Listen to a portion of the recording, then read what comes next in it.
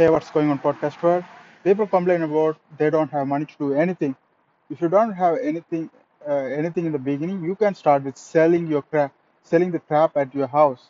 Even though if you're not making a lot of money, if you look at the stuff in your house, you could make like simply 1,000, 2,000 sitting around the house. Like I tried by myself.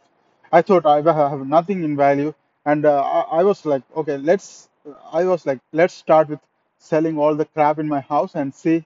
Let's go completely blank. Whatever I have, I'm gonna sell it, and I made like $5,000, and I'm amazed. I had these stuff around, and most of them I don't even need it.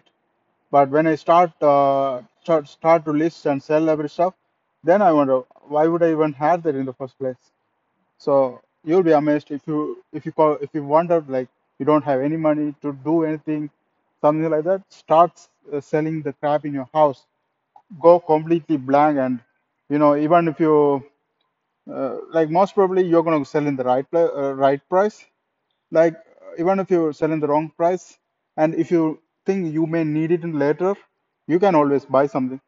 you know so start selling your crap.